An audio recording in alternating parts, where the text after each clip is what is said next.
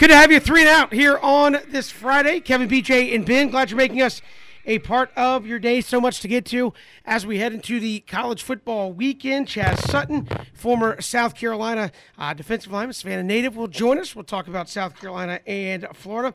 And we will look at Jason Foster, 2007 Walter Payton Award winning quarterback from Georgia Southern, will join us coming up in hour number 2. But joining us here right off the show, the athletic director of Georgia Southern University, Jared Benko, joins us after a big press conference yesterday for Clay Helton. Jared, welcome. How are you? Good, guys. It's good to be with y'all. Hope y'all doing all right. We're doing fantastic. I know the big announcement yesterday, and you talked about this process. What ultimately led you to Clay Helton, and obviously what were kind of things you were looking for from Clay that said, this is the direction we're going? Yeah, well, as you can imagine, we had a lot of interest from coaches across the country, head coaches, coordinators, position coaches, and really at the end of the day, when you look at all your criteria and the boxes you want to check, Coach Helton checks it all. I mean, he won at a very high level at USC, and I share with our president, I don't know how many times I'll have a chance to hire a Rose Bowl champion. And so not only winning the Rose Bowl and winning the Pac-12, but being 3 championship games. And you look at recruited elite level, explosive offenses. I mean, quite honestly, there really was more of a question, why not? And so it worked really well for us, and I think he's a great fit. And listen, he spent 15 years in the South, so he knows the South, and was at Memphis for 10 years, and Duke for 2, and Auburn for 3. So across the board, I think a really good fit for us, and excited to get it going day one.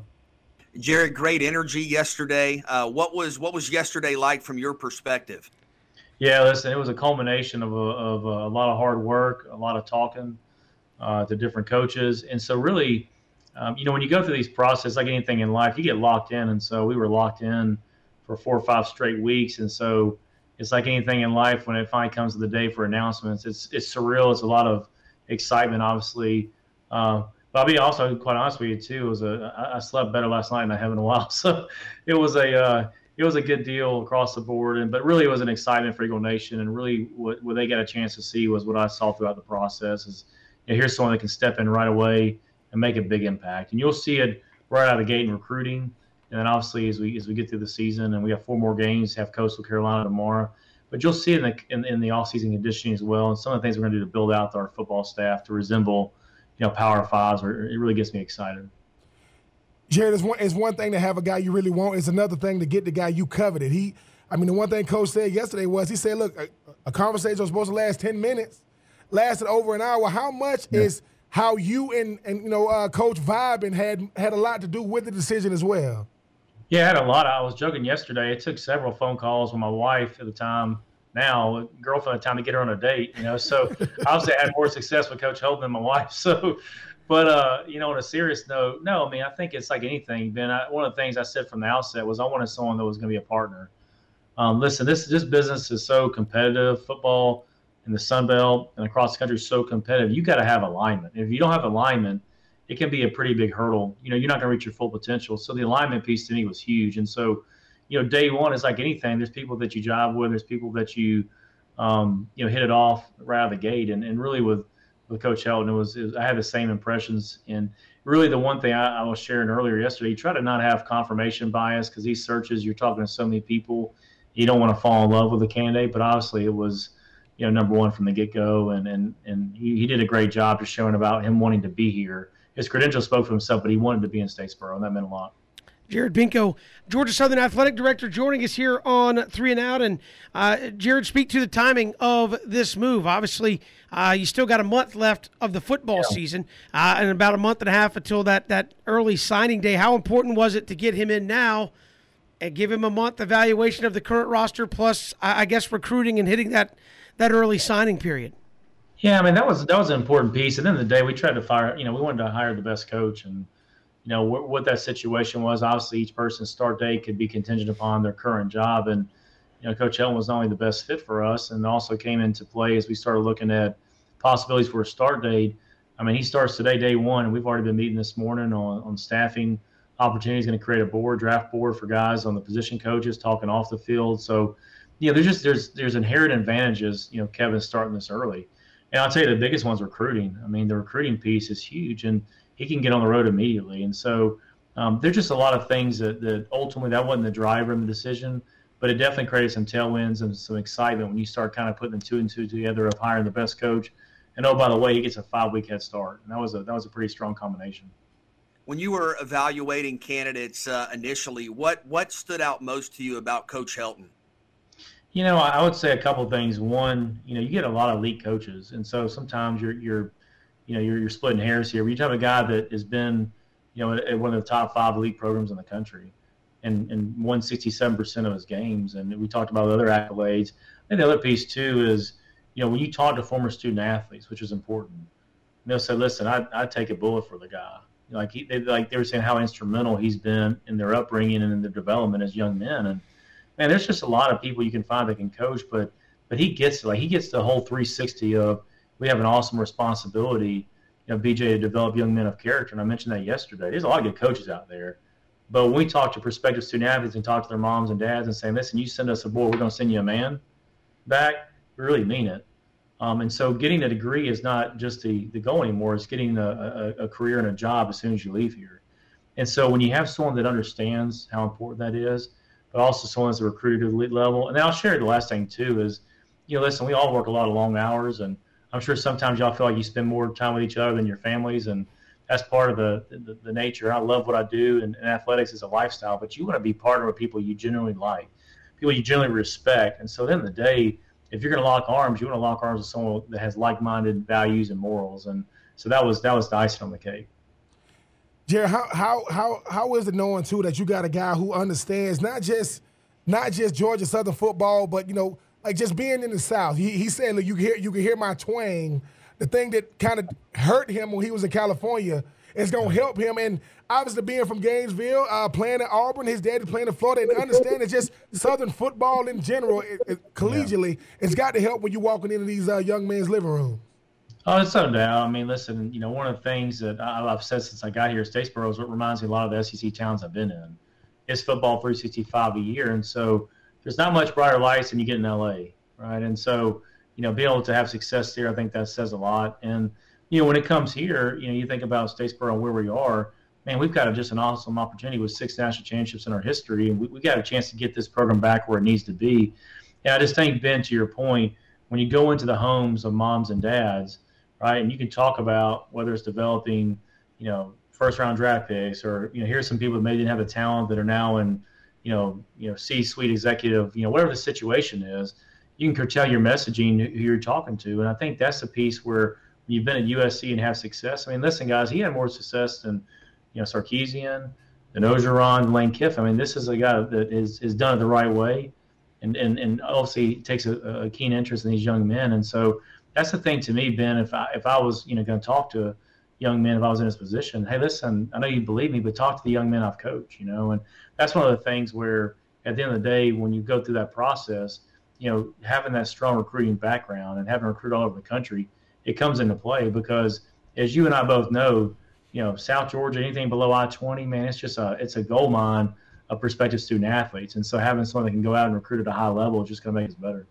And Jared, to speak to that, you got a guy that's got obviously the coaching pedigree, the recruiting piece, and you're bringing him into a league that's getting ever competitive. Obviously, in the last 2 weeks, seemingly every other day, it's this team's coming in, and now this team's coming in, and reports are there may be an announcement about another team coming in officially in the coming days. I mean, this is obviously going to be a highly competitive environment for a league that is expecting to be the top G5 league out there. Yeah, listen, I know I'm biased, Kevin, but it is. I mean, it's the top G5 league, and I think all you have to do is look at the coaches and the recruits that are coming in, and the schools, right? And so, it's not a coincidence where you're going now, every game you're seeing a bunch of NFL scouts. That's not by accident, right? There's high-level student athletes here on each of our campuses. And you start looking around the league now, the recent hires. I mean, the quality of coaches you have in this league, I think, is a derivative or a byproduct of these schools' strengths, getting better and better. And so you're right. I mean, with us eventually going to 14 teams, the announcement's soon coming. I mean, it's going to be a competitive league. And, listen, that's what you want. Like, you don't want to have a league where it's top-heavy or it's just diluted down. I mean, there's some thoroughbreds in this conference. And I would tell you going forward, next 3 to 5 years, you're going to see further separation, in my opinion, the Sun Belt from others. And Again, these start to become destination jobs and not just stepping stone.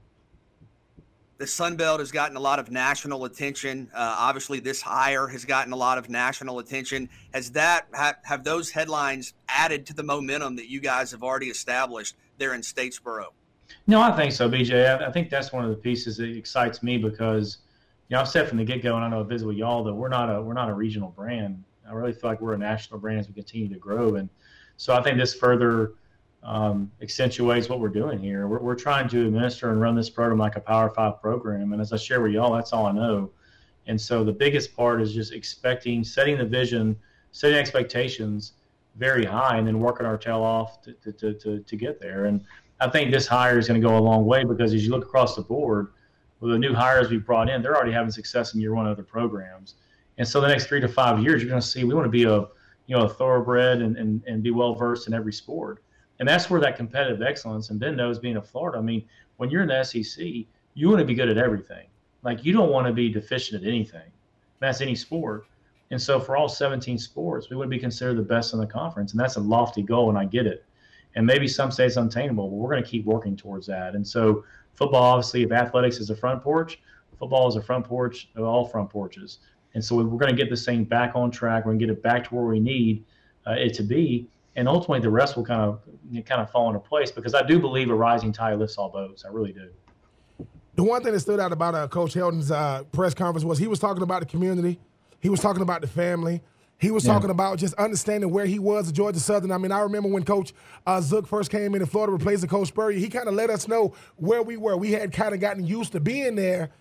Just talk about how a guy that comes in, because a lot of times, these guys have to focus on where they are, Jared. But he was like, look, man, I'm talking about the people calling my phone in the Statesboro community. And he said, look, man, when I got the call, he would have, quote, walked from Southern Cal to Georgia Southern. Now, I don't know how long that would have took, but I want he's going to have to do that one of these off seasons. Yeah, I don't know, man. I guess it depends if you hitchhike or not. It might not take as long, but I mean, heck, sometimes I think walking a mile down the road for lunch is too long of a walk. Can't imagine cross country. But no, listen, I think one of the great things, and I'll share this with you, it kind of ties in. So, Ben, when you're talking to prospective coaches, they're looking at a couple of things. This is synonymous across the board. I talked to 17-plus coaches. And so one thing that I think is really strong for us, we have history and tradition. You can't just create that, right? Even like last week, we have 2 wins. We had over almost, 17,000 fans at the homecoming game last week. So you're getting that right out of the gate. The other thing you can replicate is fertile recruiting grounds, right? And then the last piece to me that makes it so important is you've got not only an institution on the rise, but you got a community that lives, eats, and breathes football. And so when you talk to coaches, those 3 things check the boxes. And the last piece is an alignment at the top from the president, the AD, on down the football. In this asset, when we're recruiting people here, we're saying, hey, from day one, you're going to have alignment. And I'll tell you, in Clay's standpoint, I think he had 2 presidents and 3 ADs. And you can imagine when you have a lot of turnover in different important roles like that, there's inconsistencies, right? And so I'm excited about Dr. Murrow, myself, and now Clay being in lockstep from day one, and then the community who's come out in droves to continue to support our teams. And now, I mean, Ben, listen, I'm hearing from people that have been engaged, but not to the level of maybe they want to be engaged. And you wouldn't believe just the text messages, calls. We have a thing tonight as well for our Giving Society members. I mean, people are coming out of the woodworks, and that just gets you fired up because it takes everyone on board to try to make this place elite. Jared Benko, Georgia Southern Athletic Director, joining us here on 3 and Out. And Jared, I know ADs are always busy, but man, a football coaching hire, you got basketball starting next week officially. Your conference is expanding. What has the league kind of told you about when that officially takes place? Because obviously that goes into conference scheduling and what you guys want to do with your various sports out of conference. How quickly are you looking at this Sun Belt expanding? Officially. Yeah, that's a great question, Kevin. So I think part of it, honestly, those are actually, we're having dialogue next week on that. I mean, it could be as early as next year, more than likely 23. I think part of that really, centers around financial distributions. Really a lot of us had kind of thought about 23 as being the year that the full distribution comes online for these schools. There might be a situation where in 22 they come online and get no financial distribution. So that's to be determined. So, I think in some ways 23 is probably most, I'd say the highest, percentage-wise of occurring. But there is a pathway to 22. There's just details we got to iron out, and most of that's just financials. Jared Benko, our guest here on 3 and Out. The work never stops, Jared, but we appreciate you giving us some time today. Thanks so much. That was good. I'll be on the show, guys. I'm going to be back. I've been on a hiatus from grilling out and using my smoker, so I'm going to light that thing up on Sunday and probably do a brisket. So I got to get back on and knock the dust off and the rust off. So. well deserved, Jared. Hey, we appreciate it. Thanks so much. All right, see you guys. Hail Southern. Appreciate it.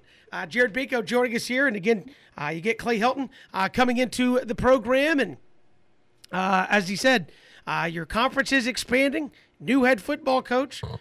College basketball, BJ, officially starts next week, and you got 2 programs in men's and women's that really want to compete in the Sun Belt, and I think you got soccer. I saw that their women's team is in the Sun Belt semifinals, so he is a busy guy trying to keep track of all that's going on within that Eagles athletic program, but as he said, football is all. You had to go out and get the right guy, and obviously it feels like with Clay Helton, he's that guy. A lot of momentum, and you think about Clay Helton, his resume, his reputation, the energy. Of course, Christian was there on site yesterday for us, but the energy just that you heard from the stream of the press conference was very real. And I think there's an excitement not only locally and regionally, but nationally around the program, and great perspective from Jared on the hiring process and also the Sun Belt, which has momentum itself league-wide, and what may be coming up soon for that league. Kevin, I mean, Jared, he put a lot of smoke in his on his grilling ability when it comes to him and the brisket and things of that nature. But no, they got the guy they wanted, right? Jared Benko, he talks about what goes into this process, how many guys they ended up interviewing before they got the guy that they wanted. But you want a guy that loves football, you want a guy that understands the rich tradition of Georgia Southern, and a guy that wants to go out there and recruit. And Coach Helton, I mean, he checks off all the boxes. Looking forward to seeing him getting out there, because from his preliminary press conference, Kevin, looks like this guy's going to bring a lot of, energy and enthusiasm back to the program. Well, we've got more to come here on 3 and Out, all across the Southern Pigskin Radio Network.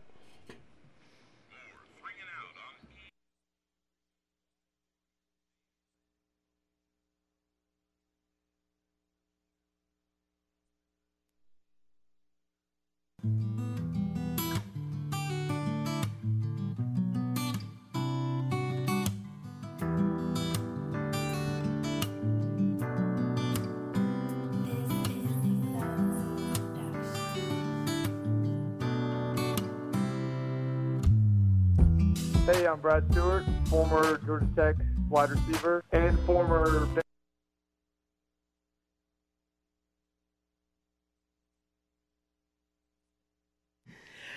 Good to have you here, 3 and Out on this Friday. Kevin, BJ, and Ben. We'll hear from Chaz Sutton, former South Carolina defensive lineman, Savannah native. He'll join us coming up in just a little bit. In hour 2, BJ and Ben, we'll talk to Jason Foster. Man, it's a Friday. 2007, Walter Payton award-winning quarterback at Georgia Southern. And important to note, BJ, that he was recruited by Mike Seawalk but did not play quarterback in that option offense. He actually played for Chris Hatcher, who was obviously the air raid, the hatch attack, that kind of thing. And so he kind of has an idea of what Georgia Southern's looking at here with Clay Helton and getting away from that option. And I know they're not running the true Paul Johnson, Mike Seawalk triple option, but getting away from some of those principles to more of a traditional, I guess, as much as it is anymore, a college football offense.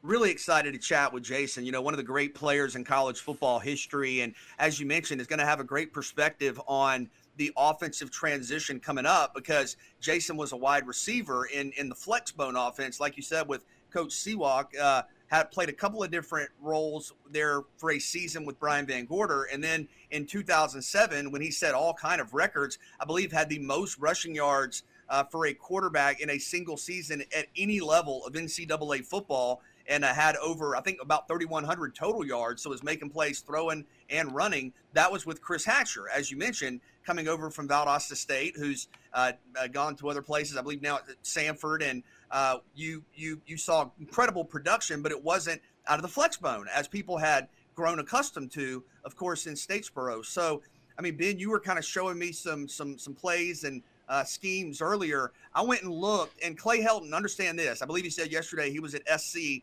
for a dozen years and was in a couple of different roles beyond just head coach. He was interim head coach. He also was offensive coordinator, was quarterbacks coach. But I went and looked back at his last full season. Obviously was fired earlier this season at SC, and last year was the short COVID season. In 2019, when Clay Helton was the coach at SC, they ran the ball 43.2% of the time. So pretty balanced attack, but a little more pass heavy. You wonder kind of what the goal will be initially at Georgia Southern and if that will change with time. But there are so many, right, Ben, similar principles where whatever your offense is, whatever you call it, however you line up, a lot of the same things and reads still apply. So I'll be very interested to hear what Jason has to say, and of course to watch Georgia Southern this offseason next spring try to establish their identity offensively.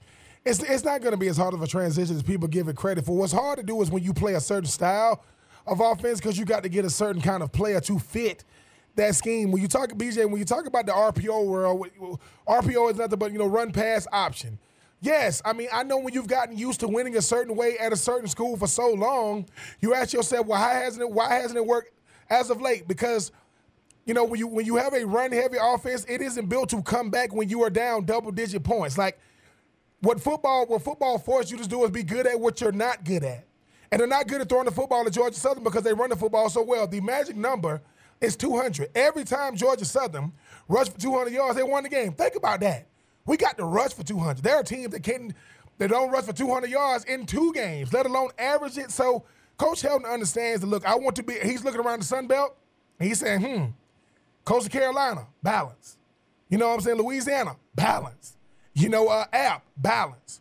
We play a certain style that fits us when we're winning. And when we're losing, you get exposed in the passing game. So I think he's going to do kind of, BJ, me and you, we was at Georgia Tech when they spring game. What they came out with, they finna run the triple. And then they go check, and then they go out to see what it takes a while, not because of the scheme, because of the players.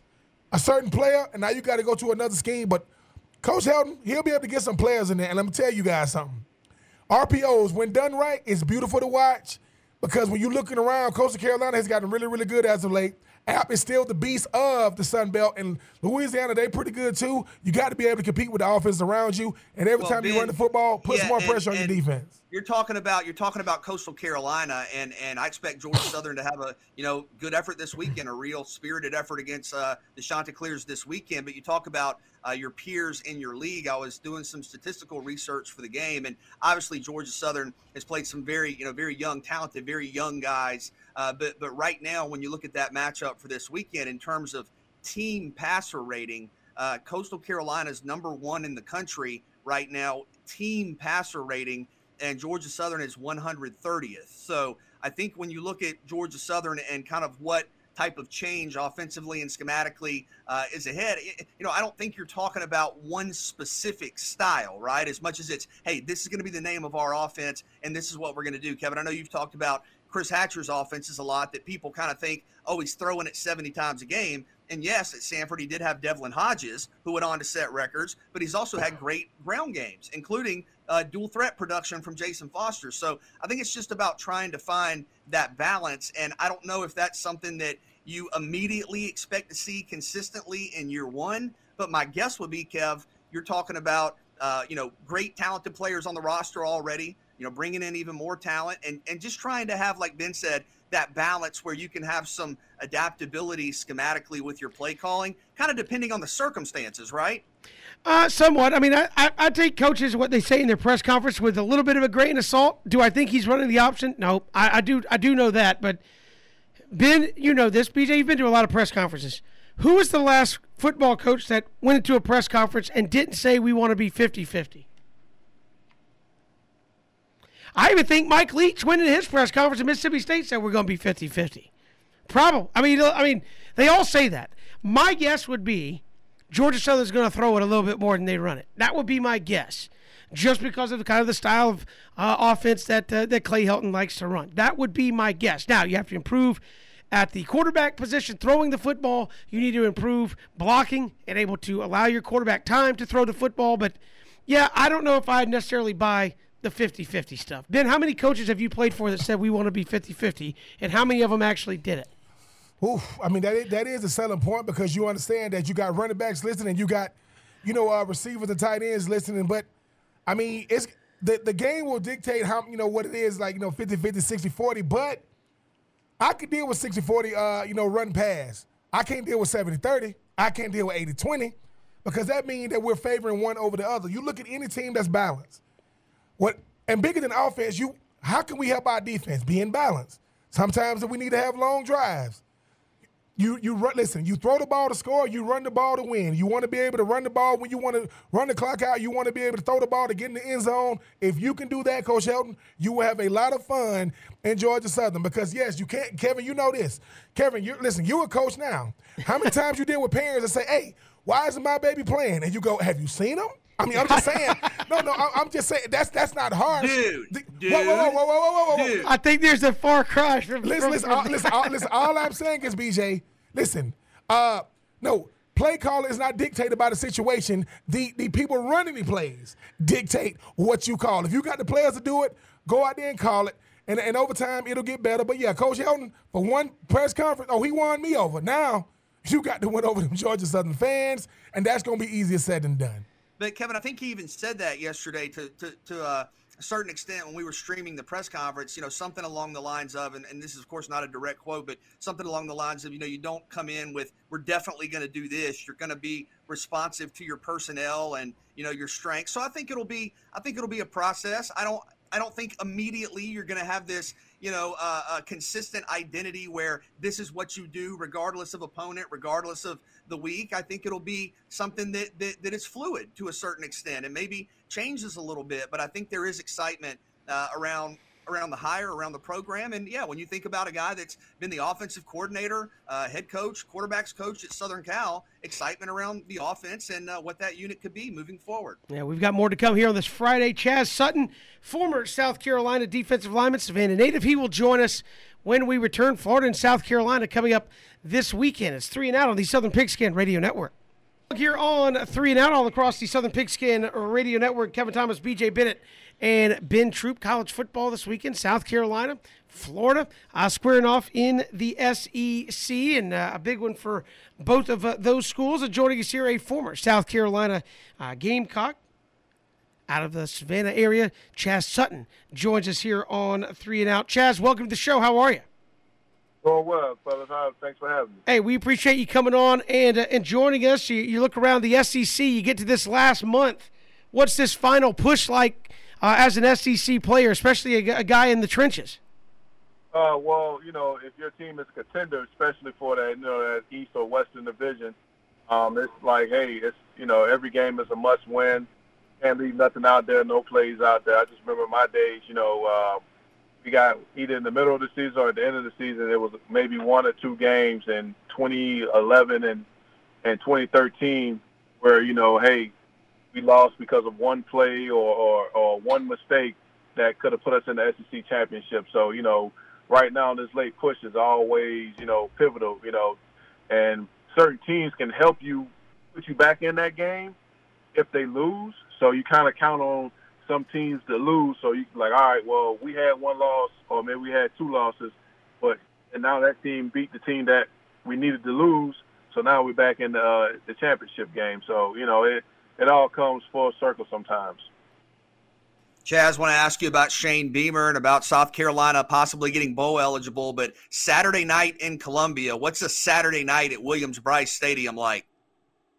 Man, when that stadium is packed, man, it's electric, man. I can just tell you, man. I remember we played Georgia 2012. That was my redshirt junior year, and I think we was number 6 and they was number 5. Stadium, packed to the max, sold out game, ESPN, and it was like it was to the point where you could just feel the grass shaking up under your cleats, and that's how electric that stadium can be. And in a moment like that, that was just like one of my favorite Gamecock moments of all time. Just playing in that game and just being able to, to take the Dogs down 35-7 that night. That was like, that I will never forget that moment. That's something I always tell all my my children and grandchildren. And Chaz, every time I talk to a guy that played in South Carolina, they always say it's different when you play. I was blessed enough to play against Dante Robinson when you was there, and guys like Stephon Gilmore and Alshon Jeffrey. What makes it different for you guys that play for them guys in Columbia? Oh, well, the difference is, we got a great fan base, and they back us when we're up, and they back us when we're down. Like South Carolina had a lot of down years, and when I came around in 2009 and my stretch from 09 to 13, we had some decent years. So the fan base became much more stronger and gravitated towards more with Coach Spurrier being there, and just us having those type of caliber players on our team, that definitely helped, and it gave us a push, and it also, brought more relevance to our program, I should say. Chaz Sutton, former South Carolina Gamecock, Jenkins High School Warrior there in Savannah. And Chaz, you mentioned playing there at South Carolina, and now Shane Beamer back there as head football coach, and trying to get South Carolina back up there near the top of the East. How do you kind of evaluate the job he's done here back on the job?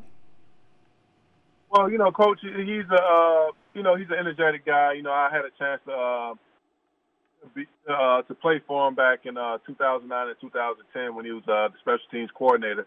And he's going to, type of coach that's going to push these guys, type of coach that want the guys to have fun and be able to play this game at a high level. And I think, in years to come, he's going to have that program to where it needs to be. It just, takes some time, and the guys that's there now, especially the young guys, they definitely got to buy in. The older guys, the seniors, this their last year, they just got to make do what the hand they're dealt. But I think, it's just, you got a new regime, you just got to be able to lay down your foundation and go from there. And I think, Coach Beamer, he has a shot to get it back on track. South Carolina, Chaz, 4-4 overall, but 3 of those losses are to ranked teams. What must South Carolina do if they're going to get a big win over Florida on Saturday night? They just got to minimize the mistakes. Play a mistake-free football game and execute. Anybody has a chance to win. So, and when you play in the SEC, it's any given Saturday. That's how I look at it. You might be the last team, or we might be the number 1 team, or whatever the case may be. Like nobody expected, Texas A&M to take down Alabama this year. I didn't expect that, but like I said, mistake-free football and it's all about executing. That's what we got to do. We just got to go out on offense and defense, especially up front. We definitely got to, come together up front and definitely put together a well-played game. I mean, Chaz, this weekend ought to be bittersweet for you. I mean, I know you ended up there in Columbia, but I mean, I'm back in the day. It says you was committed to them Gators, man. I want to know what happened. Yeah, I was. I was riding high on the Gator chump in high school, and then, I slipped. I slipped between the cracks. I had some issues with academics, and any young men out there that's listening in high school, man, academics. It's very important, especially when you first get there, 9th through 10th grade, maybe 11th grade. That's your foundation. So, your core classes, you just definitely got to, put your foot down on it and make sure you get all A's and B's. I was just the type of kid that just wanted to get by so I can keep playing football. But then once I started getting all these different offers from different schools, I was a C average student, and my test scores wasn't that great. So, it kind of hindered me from end up becoming a Gator, But I won't take. I don't regret, my path that I went through. I had to do that so it can humble me and make me more resilient. So where I'm at today. And that's such a great message there, Chaz. When you tell folks that about the recruiting process, and what's that? Is that one of those things where like you just didn't know going through it that, hey, what happens my 9th grade year? I mean, everybody hears offer junior, senior year, but as you said, a lot of kids and folks don't think about 9th, 10th grade year is kind of being the as you said, the groundwork that gets you there. Right, yeah. So, for me, I was the guinea pig. So, and another guy by the name of Franklin Green, we was basically guinea pigs. Nobody knew what it took to get to that point. Say, hey, we know you need good grades. We know you got to have a solid test score. But, like, you know, when it comes to the sliding scale, we didn't understand that from kids that's coming from a certain neighborhood in Savannah that, you know, where nobody has those opportunities. So it was just one of those things that, hey, this is our first time experiencing this. But, you know, now that we're here, we got to figure out how to fix it and get it corrected before signing day. We tried everything, but it didn't work out. So I ended up at Fork Union Military Prep and later on signing with South Carolina and the Gamecocks. And you know, I had a decent career there, you know. So the biggest thing is for the recruits, man, just, you know, if you know that your goal is to play college football, start early. Don't wait until, you know, like for me, I waited until Greg Schiano showed up at Jenkins High School and said, okay, I'm going to do my work now. So that's the biggest thing, you know. It starts today. Like for freshmen, it starts day one when you walk into them school halls. Hey, I need all A's and B's, nothing below an 80. And Chaz, beyond your football and your professional career, you're an author as well. You wrote a book. I know you've talked to us about that before, but for folks who don't know, talk about why that was important to you and what that process was like. Well, you know, me for becoming an author was just something that I was dealing with personally, you know, and kind of sort of still dealing with it, but it's one of those things where I'm a dad and, you know, I love my son to death, and, you know, just one of those things that I was just going through mentally and trying to figure out how can I, you know, overcome it. And writing a book was just kind of releasing my emotions and just showing the world that, you know, and just trying to encourage other dads like, hey, never give up, always fight for your children or your child or whatever the case may be, and just be there, you know, whatever it takes, just be there. And that was the biggest message that I wanted to get out, you know, when I wrote that particular book.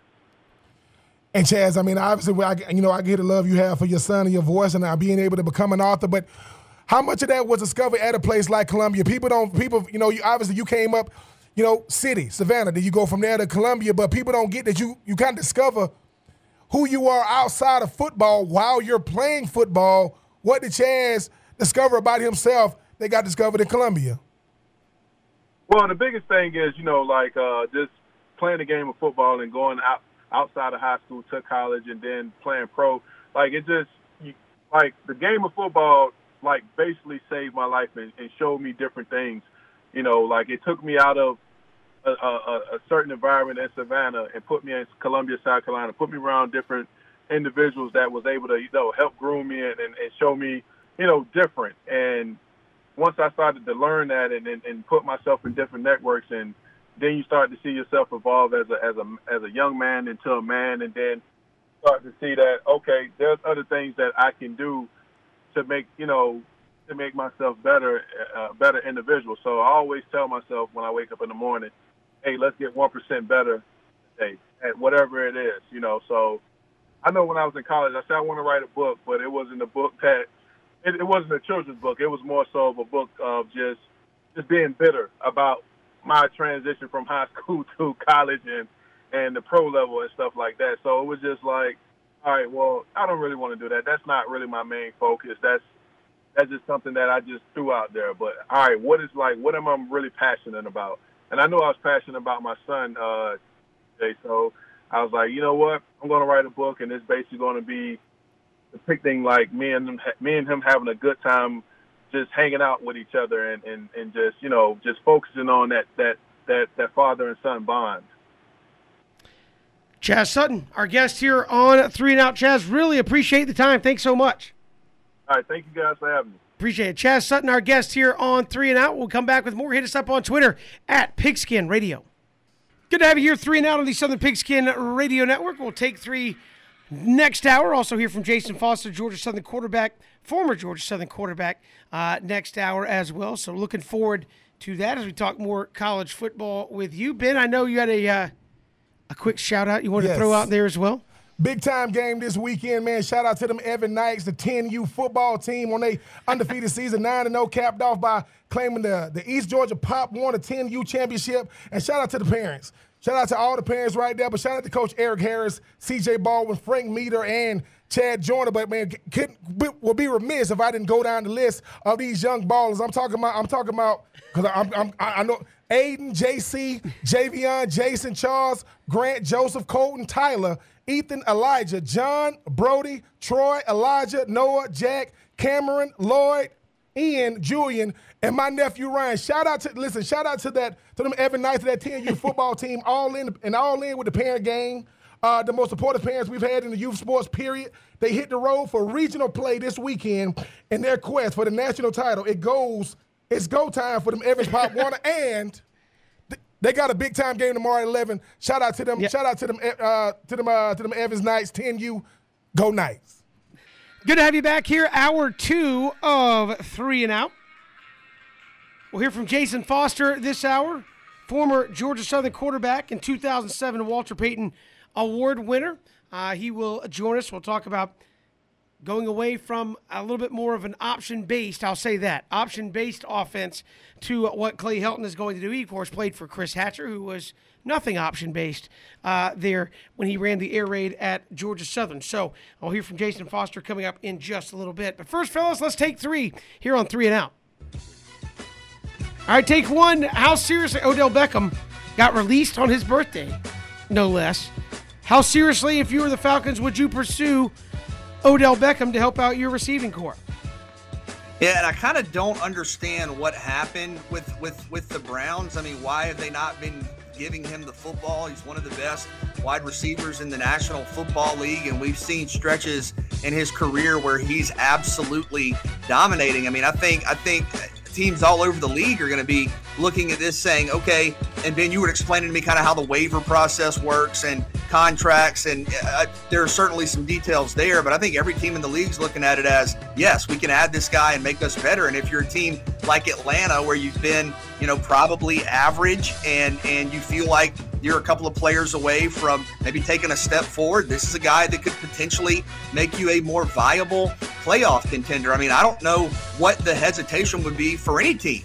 He's in his prime. He's been one of the 3 to 4 best wide receivers in the National Football League. He immediately makes your offense better. He's one of the guys that, even if you're on the field, he makes you better. And that is if you're occasionally giving him the football. I mean, in Atlanta or whoever, I think he's a priority pass catcher, and you get him the ball and he makes your passing game better and obviously makes your team better. So yes for Atlanta, yes for anybody. Speaking of Atlanta wide receivers, want to wish the best to Calvin Ridley with what he's going through right now. But yes, I think every team in the league looks at Odell Beckham and says, yes, that guy can make us a better football team immediately. Yes, and I mean, you take it extremely serious. I mean, for everything you said, BJ, and you get to get him for cheap. You don't have to pick up the contract that he signed when he went to Cleveland, when he first signed in New York, and you still get a quality football player that's motivated. I don't understand what happened in Cleveland either. I mean, when I first saw him getting a team up with Jarvis Landry and Ben Njoku and Austin Hooper, and when that running game with Nick Chubb and Kareem Hunt, I thought it was going to be one of the best offenses in football, but. Baker Mayfield is a quarterback, so that's another conversation for another day. But Odell Beckham Jr. turned 29 today. He got some of the best news. Man, you're no longer in Cleveland, but the problem with that is, well, you're no longer anywhere. You got to wait on somebody to pick you up. And if I'm not mistaken, teams can't claim him until Monday. But think about it. Arguably, the best receiver and running back is the same guy for Atlanta, Cordell Patterson. Same guy. So Cordell get to say, hey, man, I don't know if it's going to take some running back snaps out of his away from him by Kevin, but you get a chance to get Odell Beckham Jr. This is not a debate. I mean, BJ, I'm just saying, it's Odell Beckham Jr. Outside of the fact that, he want to dye his hair other colors, get him on the squad, let him go out there and play some big-time football in a division that you're going to need all the help you can get. So, yes, the Falcons should be very, very serious about getting a guy like Odell, because you get to get him for 1 year, and he's in a prove-it year, because nobody's going to be giving him more than not much more than league minimum. You get to get a quality player at a bargain price. Sounds like a good deal to me. And we'll see. I don't think the Falcons have a chance. Again, if you wanted out of Cleveland, you're probably going to want to sign with a contender or a team that you think you can win a Super Bowl with. So I think he's now got the choice. And my guess would be he signs with somebody that he feels like can get him to a Super Bowl. We've got to get to take two. Who is the worst team in the National Football League? All right, I don't think it's Jacksonville. This is after the Jets gave up like a gajillion yards. Yeah, Jets gave up like 700 yards. I don't think it's Jacksonville. Jacksonville has the win, and you're looking at Detroit. Detroit's 0-8. And listen, they've been close a couple of times, played Baltimore within 2, played Minnesota within 2, but you look at the stretch of recent games. You played Cincinnati and lost 34-11. You played Philadelphia in your last game on Halloween and lost 44-6. So not only are you winless, you are winless and have really struggled lately. So I know some around the league may say Jacksonville. I know Jacksonville's played poorly, clearly in a lot of games, but I think you're winless, and in your last game you lost by 38 points. I think I have to go with the Detroit Lions. BJ, this is the one time I definitely got to agree with you. I don't know why we're trying to go. Of course it's Detroit. Of course it is. One team went 1-15, the other team went 0-16, and if they keep going, they're going to go 0-17. One team's greatest receiver is Jimmy Smith. The other team's greatest receiver is Calvin Johnson. And guess who was on the 0-16 team? Calvin Johnson. Not even Calvin Johnson could help Detroit. So yes, BJ, it is the Detroit Lions. That is where they send coaches to just, hey, listen, man, we're going to pay you to deal with this nonsense. I don't even know if we have a fan base. I don't even know if they make calls in Detroit anymore. So I'm just saying everything left Detroit. Barry Sanders, Calvin Johnson. Matthew Stafford finally got to get the hell up out of there. And Dan Campbell, I can fix it. Yeah. A former tight end get to go up there and be the best coach they had. Nope, got rid of Coach Caldwell when they was winning games. It is the Detroit Lions. They don't make calls. They don't make stars. I don't know what the hell they do, but they got a chance of Kevin. Listen, it is harder. It is harder to go 0-17 than it is to go 17-0. And they are about to do it again. Nobody wants to be the team to say, oh, BJ, do Jacksonville play Detroit? I'm going to have to look at the schedule because that might be the brawl for it all. But Jacksonville at least has a win. It is the Detroit Lions. I think when you see guys coming in here and putting in work, wasn't he crying the other day about how hard they were working? At the press conference? Let me tell you something. When Dan Campbell says things like, quote, Jared Goff, he got to give us more. Give us more of what? Like this can he give you any less? No. Listen. I went 4-12 my rookie year, 5-11 my second year, so we did improve. But the thing about it is it is hard to win in the NFL. Listen, winning in the NFL is like getting 6 wins in college football. It is the hardest thing to do. But it is impressive to go 16-0. That's impressive. And now Dan Campbell was like, I can one up. They took away a preseason game, BJ, added a regular season. I'm going to go 17-0. I'm 0-17. You want to be remembered forever? You go 0-17, Dan Campbell. Because once again, BJ, I'll be telling y'all, just because you're a head coach, don't mean it's prestige. There is nothing prestige about Detroit right now. Shout out to Darius Slay, who is no longer in Detroit. He is in the city of brotherly love with the Philadelphia Eagles. But yes, BJ and Kevin, it is Detroit, and I don't even think it's close. They're so bad. So bad. I know you can say the Jags, BJ, but I think the phrase you uttered in the office the other day applies here for the NFL as well. Just saying. Say, look, man, my team's bad, but dang. Yeah, that's what I'm saying. No, seriously.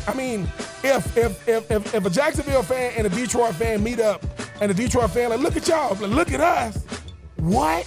At least our excuse is rookie head coach, rookie first round pick, and our average age is 20-something-year-olds. Yeah. 24 and younger. What's y'all excuse? Jacksonville puts bags over seats. Detroit Lions fans put bags over their heads. Rob Gronkowski quit football when they got traded to Detroit. He said, I will quit. I will not play. And now his contract is void. That's how he ended up in Tampa. That is a true fact right there. Shout out to the GOAT Rob Gronkowski for having business sense. Can't do it.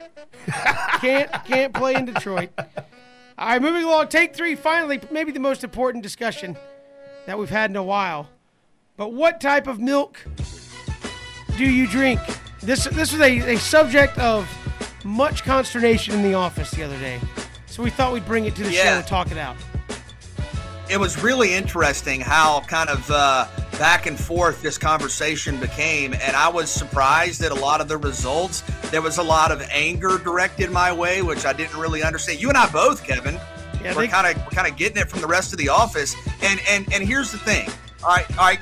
Growing up, it was either 2% milk or 1% milk, and I like both. I could even do skim milk. I think my preference right now is probably 1% milk. You know, I think it just tastes good. I think it's refreshing. It's not thick. You know, it's something you can put with cereal, whatever. And I even like the almond milk. I like the almond milk. The almond milk is good. I like it. But listen. It is 1% milk. What are you doing, Ben? It's 1% milk. I was surprised at how mad y'all got. No, hold on. One. Okay, BJ, would you eat one? I want the 1% meat. No, I don't want the meat. I want the 1%. No, this BJ. Okay, we talked about this. BJ looked at me and said, "Hey, dude, what kind of?" I said, "Man, I drink whole milk." BJ like, "What?"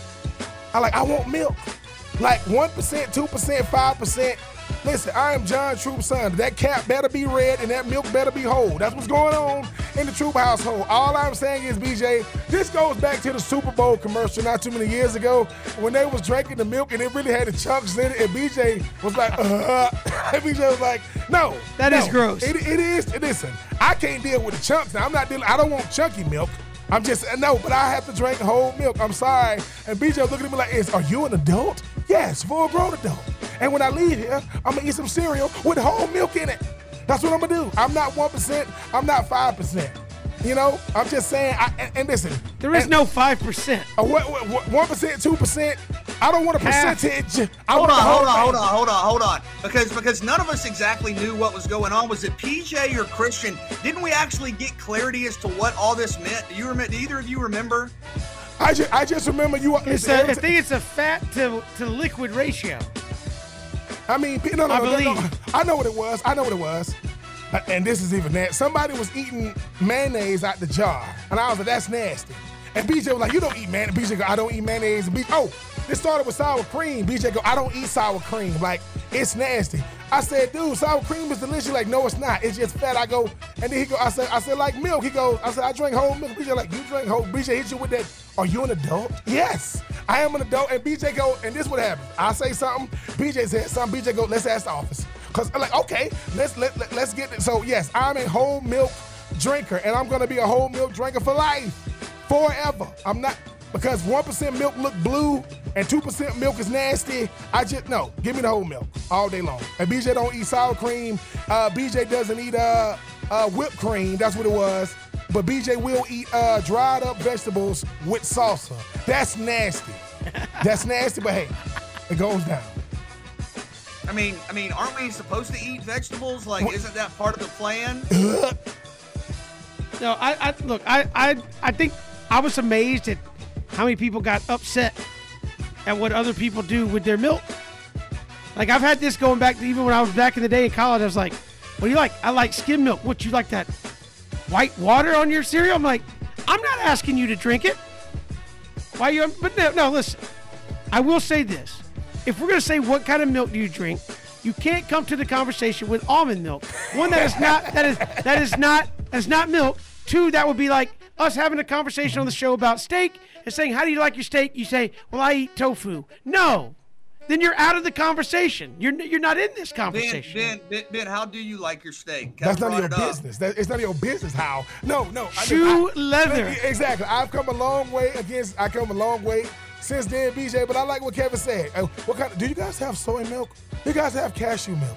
Do you guys have almond milk? Have y'all ever had the almond milk? Have y'all ever? It's good. You can get it regular or like vanilla, when it's flavored, chocolate almond milk. When it's of course. When it's flavored, like, could you give me the vanilla soy milk, please? That should be no, sir. It's on the menu. Yeah, right down there. It has a big hell no. We don't have that. Why would you drink it when you could just drink the real thing?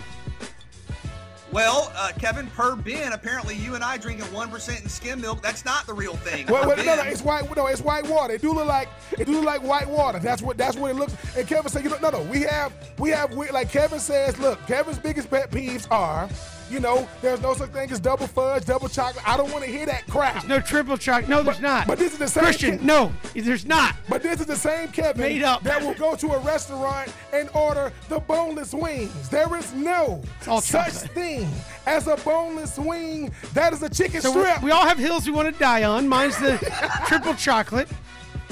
Ben's is the chicken strip bone string. Apparently, BJ's is almond milk. No. It's how they ask me. When I ask for the wings, they go boneless or traditional. What the hell? It is only a traditional wing with a bone in it. And BJ don't eat sour cream, whipped cream, or mayonnaise, but he would put salsa on some nasty as hell vegetables. And we got some crazy. On some dried out snow peas. Oh yeah, Good it'd be job. on the snow peas. Yes. That's take 3. We'll end it right there. We got more to come. Jason Foster this hour. We're talking Georgia Southern football with the 2007 Walter Payton Award winner. It's Kevin, BJ, and Ben. We'll get to our picks coming up at the top of the final hour of the show. We'll hear from Jason Foster, 2007 Walter Payton Award-winning quarterback at Georgia Southern here in just a little bit. But Georgia this week back at it against Missouri, and a lot of storylines off the field, on the field. BJ going into this one, Jamari Sawyer expected to miss the next couple of weeks with a foot injury for the University of Georgia. So you lose one of those bedrocks there on the offensive line. And, of course, a lot of Georgia fans have read the news by now. Linebacker Adam Anderson has been suspended indefinitely after being accused of rape. He has not been arrested and denied the allegations through his attorney. So that investigation is ongoing, and he has been suspended indefinitely while that investigation is taking place. They'll be without him, and you find out later this afternoon, Connor Bazelak for Missouri not going to play this weekend as well. So as if the uphill battle wasn't big enough for Missouri, it got a little taller there. Yeah, and with Anderson, a very, very serious, very concerning allegations, and the right call, suspended indefinitely, and situation where the legal system, the system will take some time, obviously, to thoroughly investigate this, and then on the injury front, Jamari Sawyer, a guy that can play guard and tackle for Georgia, NFL player, very good player.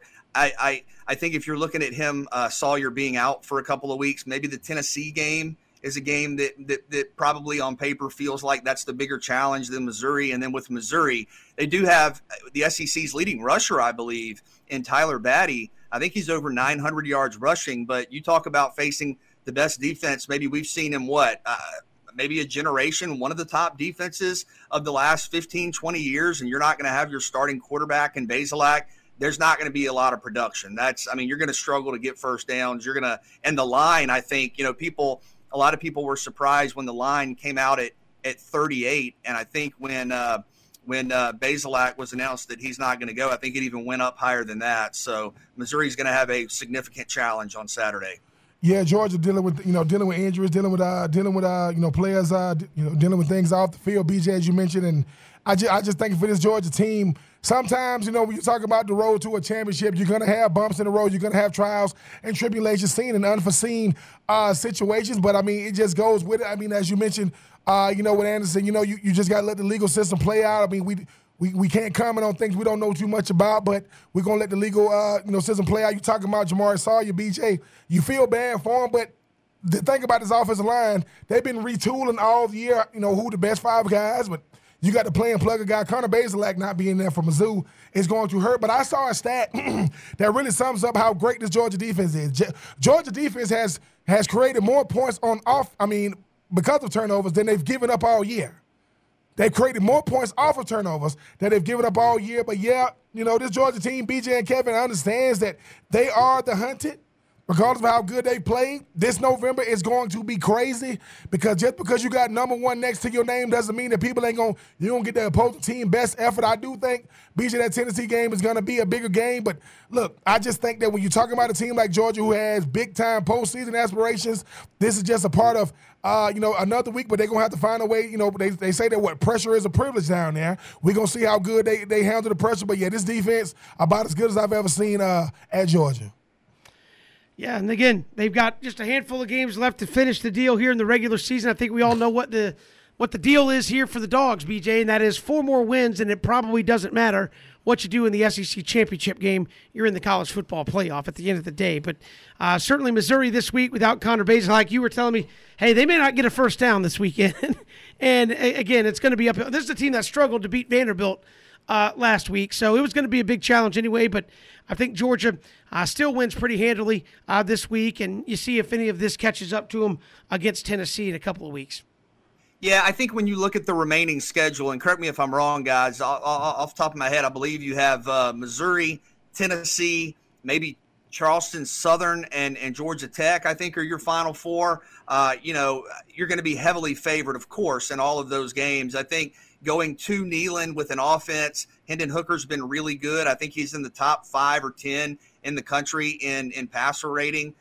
You are talking about a team that could present some challenges, played Alabama close for 3 quarters. I still think Georgia will be obviously a multi-score favorite. And then, Georgia Tech at the end of the year, Georgia Tech has not been going in the right direction. Played Virginia Tech close, but not able to finish games, still struggling a little bit offensively there, with Jeff Sims and Jahmyr Gibbs. Maybe the offense not quite as productive consistently week to week. Some concerns about play calling and coordinators over the last couple of weeks coming out of fans from Georgia Tech. So I think you feel pretty confident that Georgia's going to win out the regular season. And to me, I know we've talked to a couple of analysts who have said, listen, Georgia, as long as they don't lose 42-6, I think even if they lose 42-6, if Georgia goes to the SEC championship game and gets blown out, but they're undefeated, they are in the college football playoff. You just went undefeated in the SEC, lost to Alabama, who the committee's telling us right now is the number 2 team in the country behind Georgia. So the best team you could play if you're Georgia is Alabama per the committee. I know people don't value the Clemson win anymore, but at that time, that was a team that was top 5. You easily defeated Florida. You easily defeated Auburn, who very, very quickly has moved back into the national top, 15? So I think Georgia, if they win out in the regular season as expected, maybe a slight test at Tennessee, but I think if you win out, you are in the college football playoff, even if you lose in lopsided fashion in Atlanta. Isn't it crazy how fast the tides turn? No pun intended. If Georgia goes into Atlanta without having to beat Alabama, but BJ, what if they do?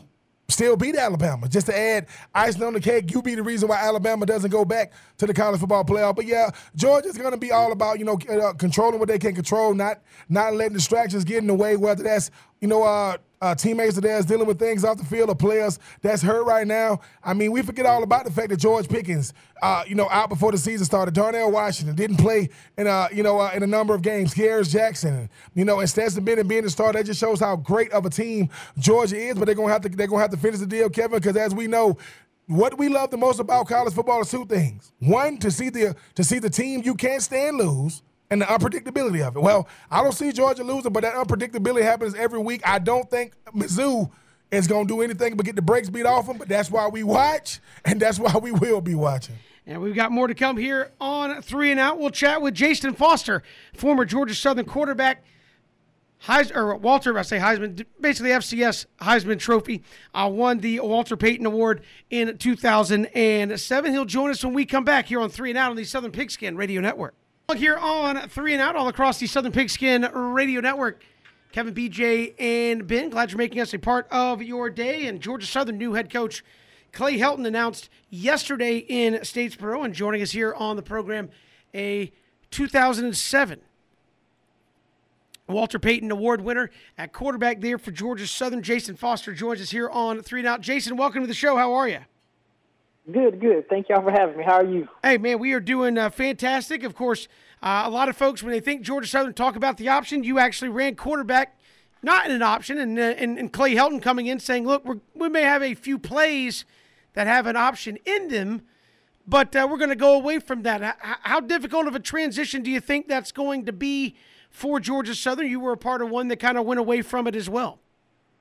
Right. Well, I think they got talented quarterbacks, so I think it can be done. I think they'll have much success in it. And with the day where high school football is going now, there are not a lot of true option teams, so I think we'll transition just fine, and I think the quarterbacks will do well. Jason, I know you played a couple of different positions before becoming a record-setting quarterback at Georgia Southern, but what was it like for the team, for the offense? I believe Mike Sewak, then Brian Van Gorder, then Chris Hatcher, going from the flexbone, the traditional flexbone, to different offenses with Van Gorder and Hatcher. Right. To start off with, it's pretty difficult because you different terminology, different way to read plays, but you get into your playbook, and once you get the hang of it, I think it's just about playing football. And you really want to just generate points. So you're really not worrying about what offense it is. As long as it's working and points to get on the board, I think that kind of solves the problem right there, and everyone's happy. And Jason, when you think about the, what a lot of offenses do now with the RPOs, the run pass option, how much more better is an offense when you got a player of your caliber that can use his arms, use his legs, but you still understand the fundamentals of playing the position while still playing within the confines of that system? Yeah, I mean, I think it's going to be a tremendous advantage for us because using your legs, the longer you can stay alive in the pocket, obviously the more people become open.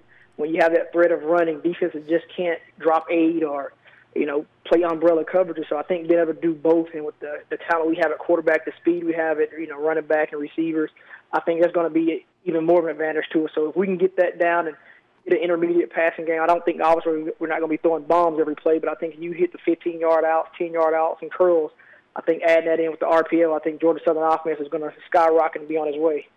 Jason, how much do the offensive line responsibilities change in a transition like that? Yeah, they're going to be the key part to it because you can draw up all the plays you want, but if they can't block it, you kind of got to scrap that play, scrap this play. So I really think they're going to be the vital part of it. I think Coach Helton, he's going to get a feel of what they can and cannot do. And once he gets that down packed, I can definitely see plays being added and plays being taken away. So to me, that's going to be the main key. A lot of talk about what the offensive identity will be, and we talked about that. Is there a specific scheme? I mean, in 2007, you guys were incredibly productive with Coach Hatcher. Was the offensive identity established in spring ball? Did it take a couple of games into the season? Was there one kind of set of goals, or were you guys kind of versatile throughout the year?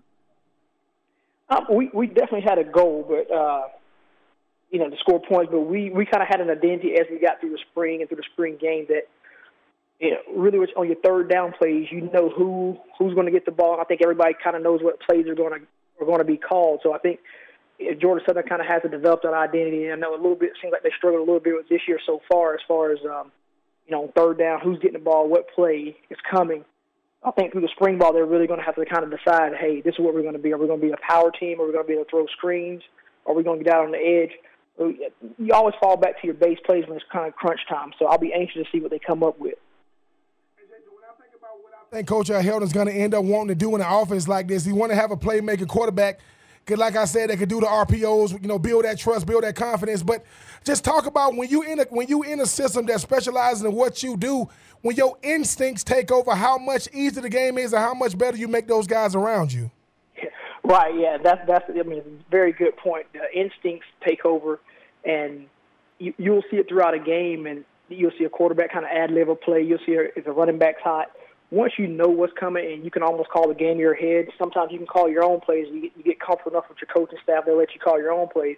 So I think once your instinct takes over, I think that's when you really have a grasp of the offense, and you'll see 30 and 40-point games going up on the scoreboards, and you see a lot of them in college now, but that's because kids are so good coming out of high school. It's a lot of personal training going on. So when they get to college, they're ahead of the curve. I said when we went to college, we did a lot of learning, but now you get a kid who can be a freshman and go in there and play right away. So I think that's definitely an advantage and something that they'll be looking forward to their quarterback to be able to do. Jason Foster joining us here on 3 and Out, and Georgia Southern gets Clay Helton, the guy who was head coach at Southern Cal. What was your kind of thoughts on the hire when you heard about it? I think it's big for Georgia Southern because, obviously we moved up in the classification. So your coaching has to match. I'm definitely was a Coach Lunsford guy, being that he coached with me. But, you definitely need a change. And the real key is going to be, can you recruit, especially this area? I know it's a lot of talent here, and I know he mentioned in one of his interviews I watched earlier. So being able to recruit and retain players is going to be a big part of it just as much as the X's and O's. So you got to be able to out-recruit your opponent, and I think he's going to be able to bring that. Obviously, his offenses have been, very good wherever, his years at USC. So definitely look to see the offense get on track and kind of, you can score points, you can fill up a stadium. So that's always a good thing. And then also scoring points brings in more recruits. So I think he's going to be a good fit. They got him under a 5-year contract. We're paying the guy good money. So I'm anxious to see what happens. a lot of talk at the press conference and in the media about Georgia Southern as a national brand. You think about the national championships, 6 of them. You think about, guys like you and Tracy Ham and Adrian Peterson. What's it like from your perspective watching Georgia Southern only continue to grow in profile and stature and be a program that is talked about around the country? Oh, man, it's exciting.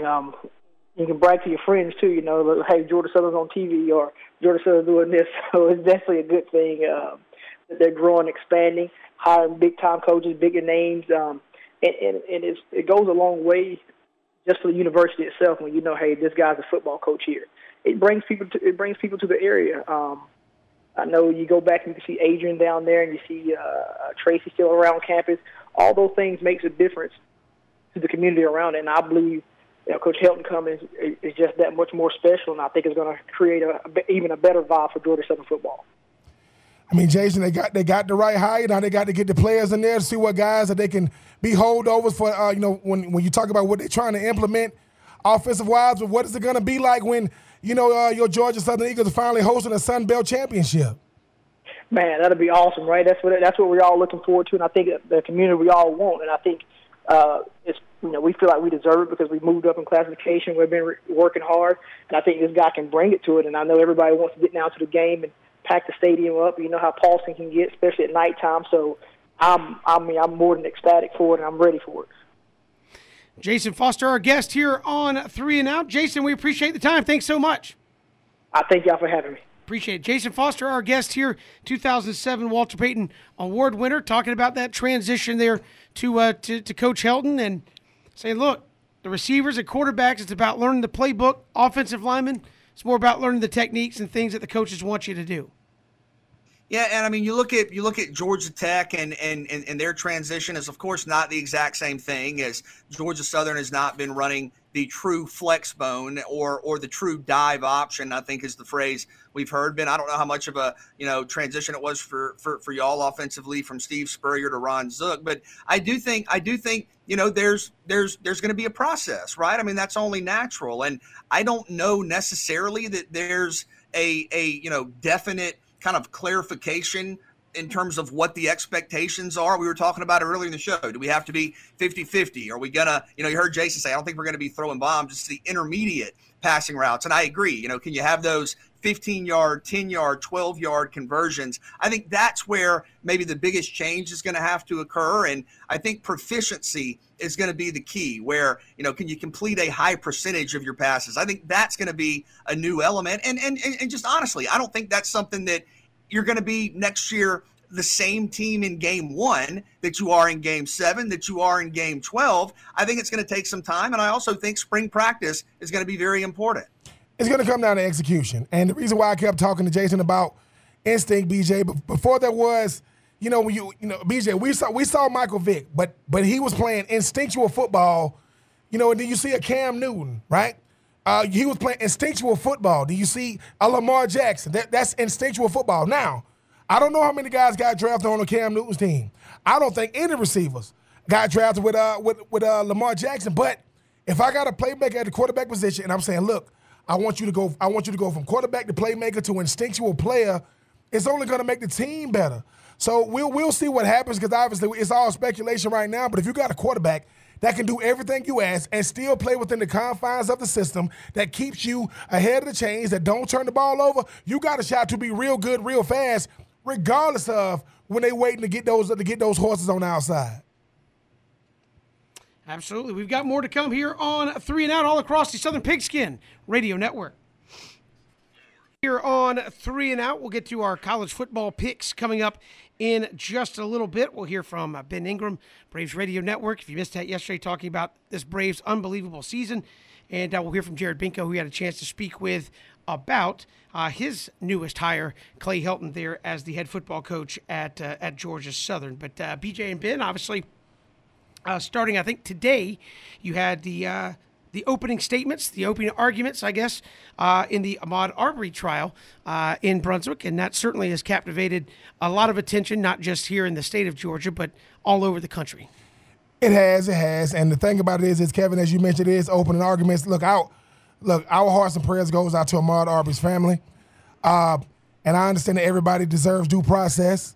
When you talk about, in the eyes of the law, everybody's innocent until proven guilty, things of that nature. But, this is going to be one of those, Kevin and BJ, the way you say, look, man, when you're from the Golden Isles, when you're from Brunswick, Georgia, I don't think it should be known for something catastrophic, but this will be a part of the history of coastal Georgia forever. But we just praying, we praying for justice, but we definitely praying that Ahmaud Arbery's family understand that not just the Golden Isles, not just coastal Georgia, but the entire world will be watching, and we just praying for the right thing to be done.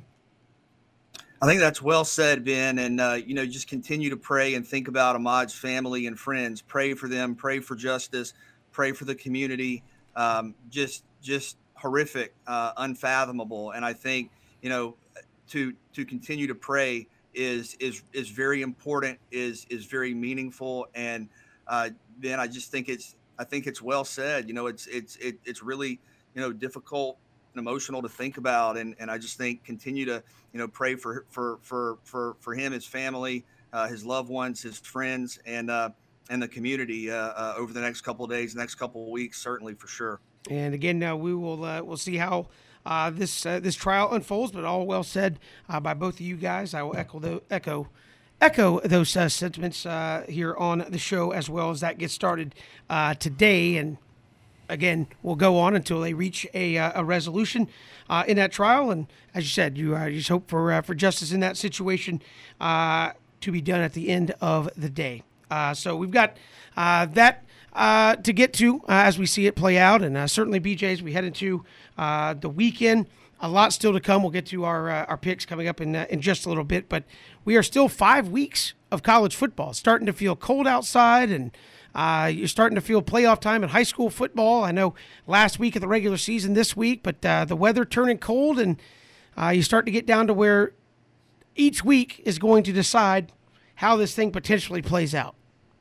Yeah, of course. And I think, some big high school football games tonight in terms of state implications, in terms of playoff implications, and certainly wishing the best to all the student athletes out there that have worked so hard for a chance to make it to the state playoffs. And a number of local teams have already solidified their spots for the postseason. But I think, Kevin, up and down the coast, there are games tonight where playoff implications are on the line. I think PJ Zuko digitally will have Johnson and Beach tonight, playoff implications there. And then with college football, talking to some of the guests about kind of how the playoff scenario is going to work out. I mean, Kevin, you say this every year. When I start going, what if this happens? What if this happens? You'll say, well, it generally works itself out. And then you look at the Big Ten schedule.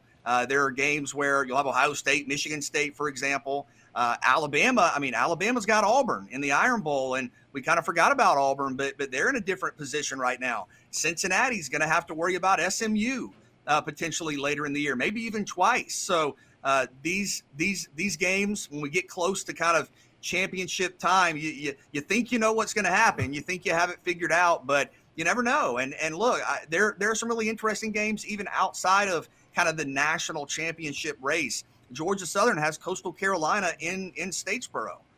And that's an opportunity against a nationally ranked team for Coach Whitley and his staff to go out and make a statement. Georgia Tech, it's been probably a disappointing couple of weeks for Georgia Tech. They're at Miami. Believe it or not, Georgia Tech has had some success in that series against Miami in recent years. I mean, is there some frustration with some coordinators potentially at Georgia Tech? So fascinating storylines. And I think tomorrow in the SEC, Ben, the most interesting game might be Texas A&M and Auburn. That's number 13 and 14, I believe. So, yes, this time of year, big games and a lot on the line.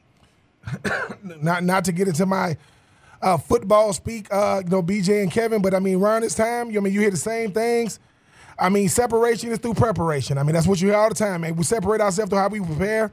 Your altitude will be determined by your attitude. I know this stuff sounds quirky, but this stuff, it makes all the sense in the world. And who has staying power? Staying power is not who's the best team, who's built for this. Kevin, you said something. Hot teams don't like to play in the cold, and cold teams can't wait till it get cold, and it's going to favor some of those teams. Because you're talking about the Big Ten, PJ. The weather turning cold, that's what they used to. That little white stuff coming out the sky is not something we like to deal with, but they can't wait. But, hey, Kevin, it's going to come down to who has that staying power, who can deal with, who can handle the things that they can't foresee coming down the road, because November, this college football playoff is going to look totally different, not just in the coming weeks, but, not just at the end of this 5 weeks, but every week, coming up. But this is why you play. This is why you love it. But to Georgia, understand, everybody's coming for you. And if you go into the SEC championship game with an L, BJ, if Georgia goes in there with the L and they got to beat Alabama. Whoa. I'm just saying. L to who? To who? Listen, Ricky Waters. For who? For what? No. All I'm saying is, BJ, we have seen crazy things happen before. I'm just saying, BJ, I'm not saying it's going to happen. I might have to see something really crazy. I'm just saying, I don't see it.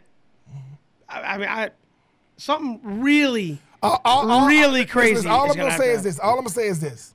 I don't see it. A quarterback playing receiver against Georgia at home beat them because we didn't see three picks with Israel Mukuamu. Not this Georgia team. Whoa. I think that's a big distinction there as well. They didn't have a defense that's given up 6 points a game here in 2021. That's a huge distinction. We'll come back. We'll get to our picks. Sure to go wrong, and they have been wrong quite a bit.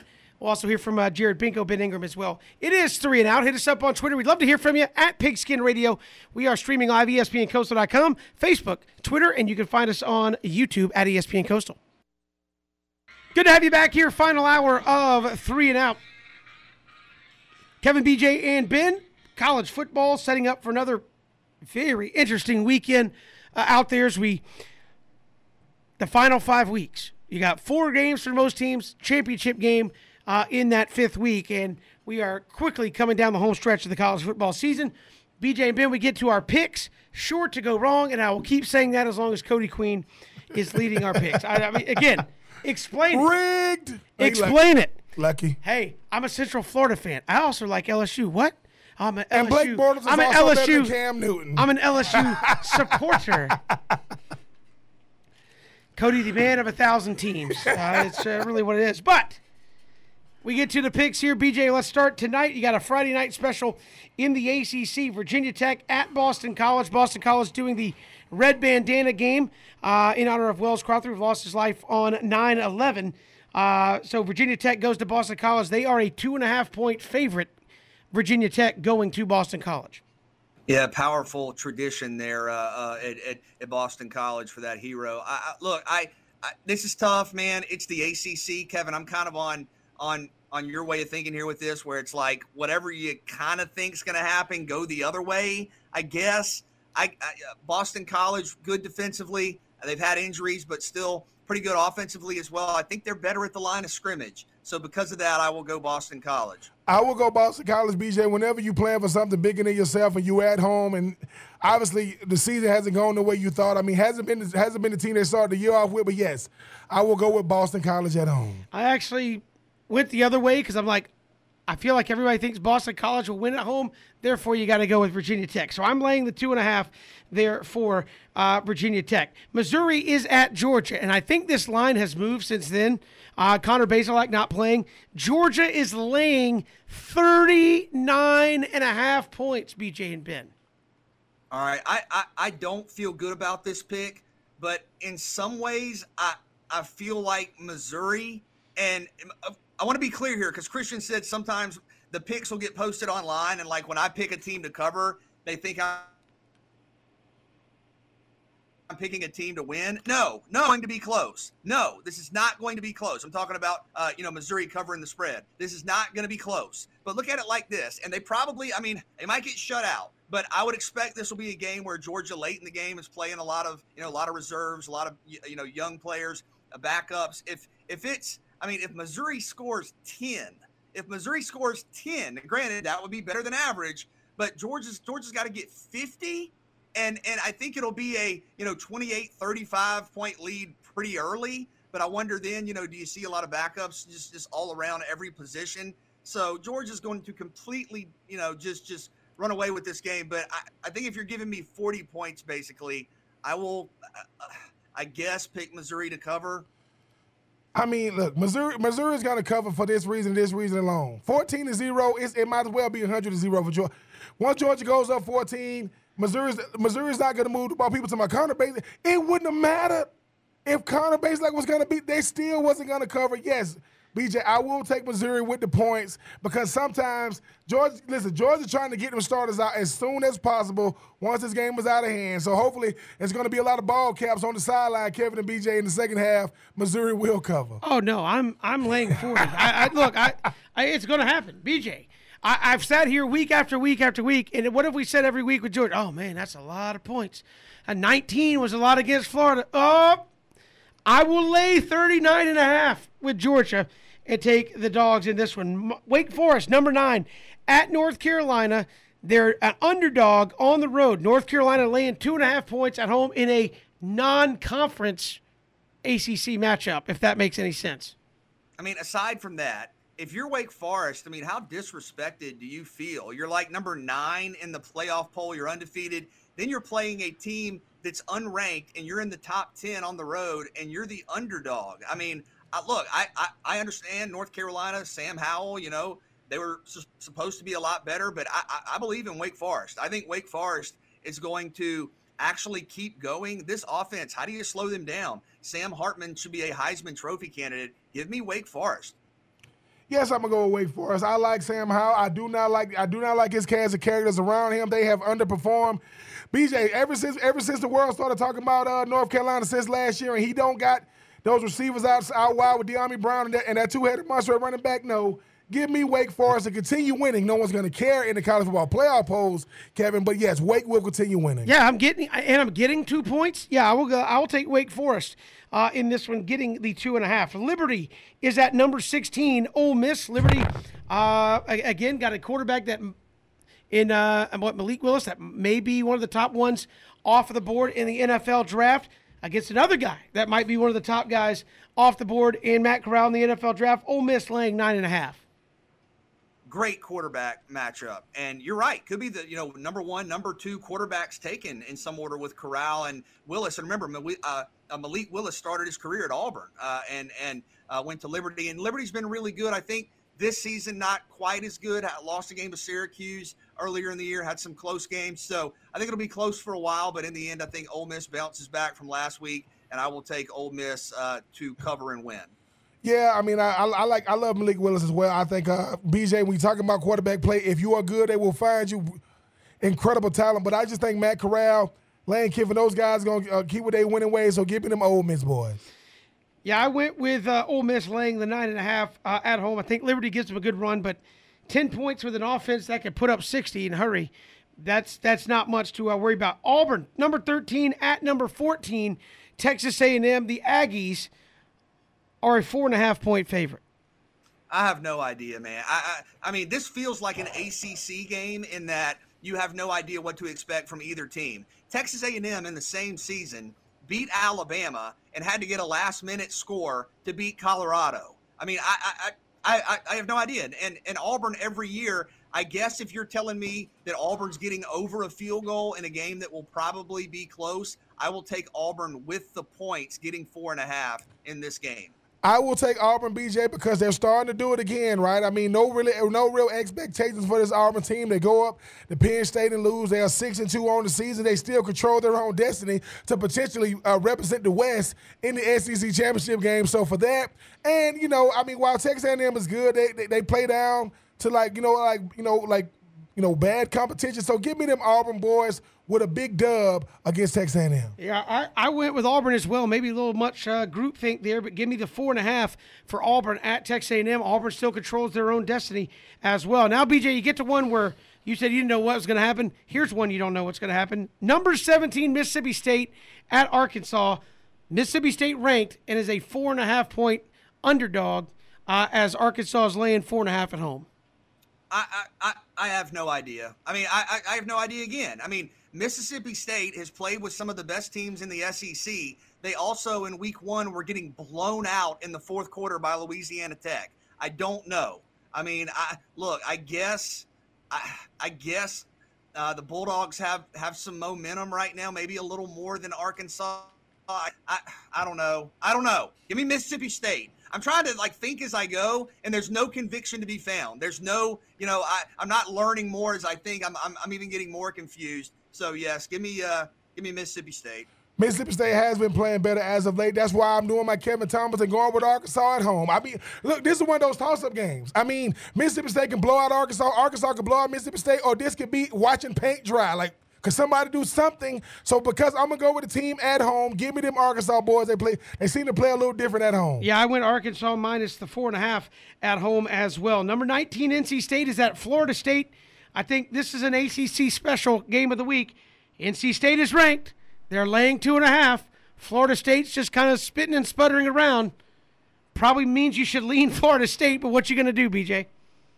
It is going to be a close game, and I think that the fact that it's a close game makes me worry for Florida State. You know, Notre Dame, close game, you lose. Jacksonville State, close game, you lose. I mean, you're talking about Clemson, close game, you lose. So because of that, I think it'll be close, but I will take NC State.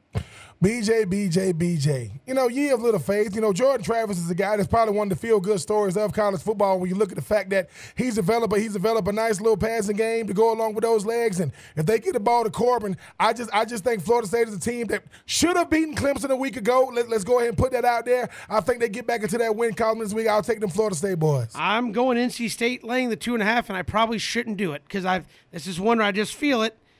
The ranked ACC team going to lose at the end of the day. LSU is at number 2, Alabama.